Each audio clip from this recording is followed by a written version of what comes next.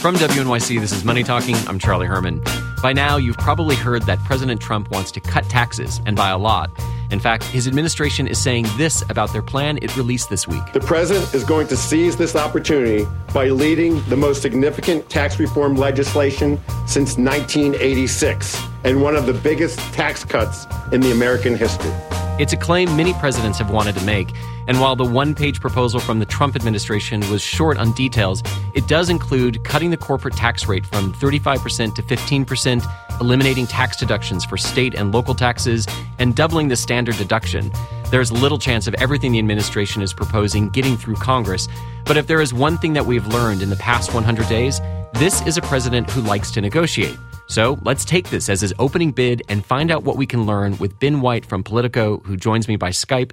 Good morning, Ben. Good morning. Great to be with you. So who's going to benefit from the plan? Well, obviously, according to the administration, everybody will get a tax cut. I think it's clear that the biggest beneficiaries at this point would be large corporations who would see their tax bill go from 35 to 15%.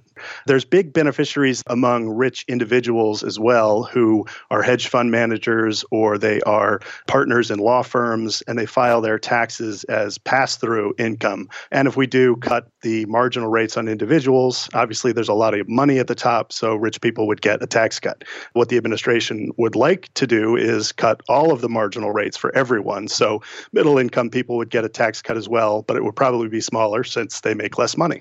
So is this a tax reform or a tax cut, and does that difference matter? It matters a lot. And at this point, it's mainly supply-side tax cuts, particularly on the corporate side. They've basically said, we want to go to 15% and we'll deal with how to make up the revenue later. Tax reform classically means you do cut rates, but you broaden the base to the point where you're not really adding to the debt or deficit.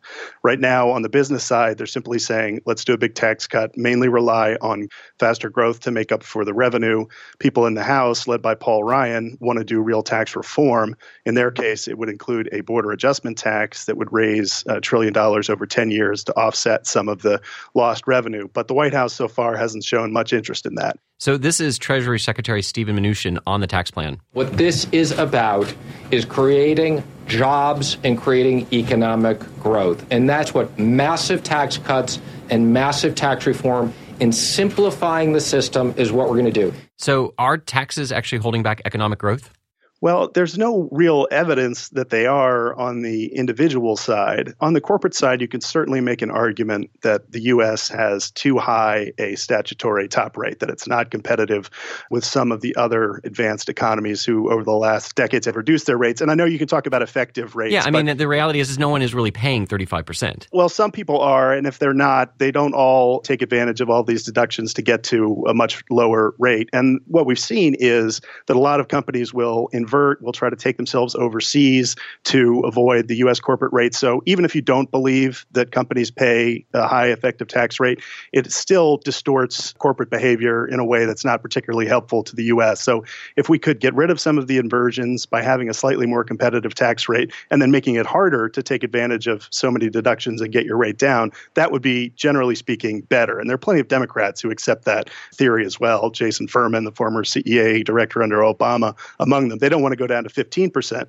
but they do think we could get a bit lower than we are now. But how do we know that just because corporations are paying less in taxes that they're going to create jobs or open factories? I mean, we don't. Yeah, they give the money back to shareholders, or they've been investing in the ongoing trend of automation, which means fewer workers. There's absolutely no guarantee that doing big sweeping tax cuts leads to much faster economic growth or a big boom in jobs. I think, the most reasonable argument on the corporate side is just to try to get companies to stay here and not take advantage of weirdness in the tax code to incorporate abroad. But to say we do this, we're going to unleash a tide of new jobs and new spending is wishful thinking.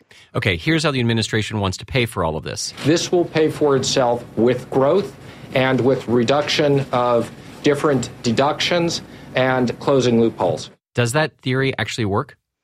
No, it doesn't work. I mean, tax cuts do, in the short term, generally speaking, create some faster growth that does offset some deficit impact, but that's usually a couple of years. And then over the longer term window, they increase the deficit and the debt. They don't pay for themselves.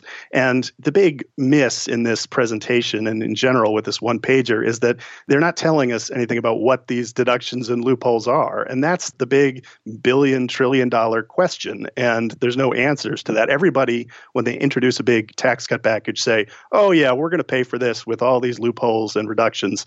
But what are they? We don't know now. Right now, it absolutely would not pay for itself. Funny you should mention that. We're working on lots of details. Further details. Final details of the bill. The details. Micro details. Very firm details. Lots and lots of details. We will release the details. Specific details. And we will continue to give you more details as we have them. So I love it. Just a general lack of details. But the one that we did get was that they want to eliminate the tax deduction that you get for paying state and local taxes that would hit people who live in places like New York, where I live, New Jersey, where you live. And there's already complaints about this. Does this get to this issue of when you try and change the tax code, the people who benefit from deductions are going to fight tooth and nail to keep it?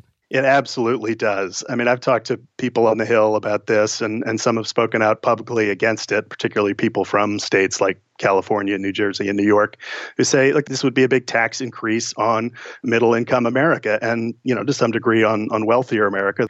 And this could be a big tax hike on them if you can no longer deduct it from your federal taxes. And it's one of those things where, it sounds good and it helps your numbers at the outset, but when you get down into doing tax reform, it becomes nearly impossible to do.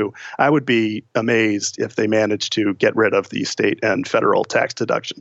So, Ben, what's going to be harder, repealing and replacing Obamacare or tax reform? I think ultimately Obamacare is harder. I think they could get something through the House, but it will run into a wall of opposition in the Senate.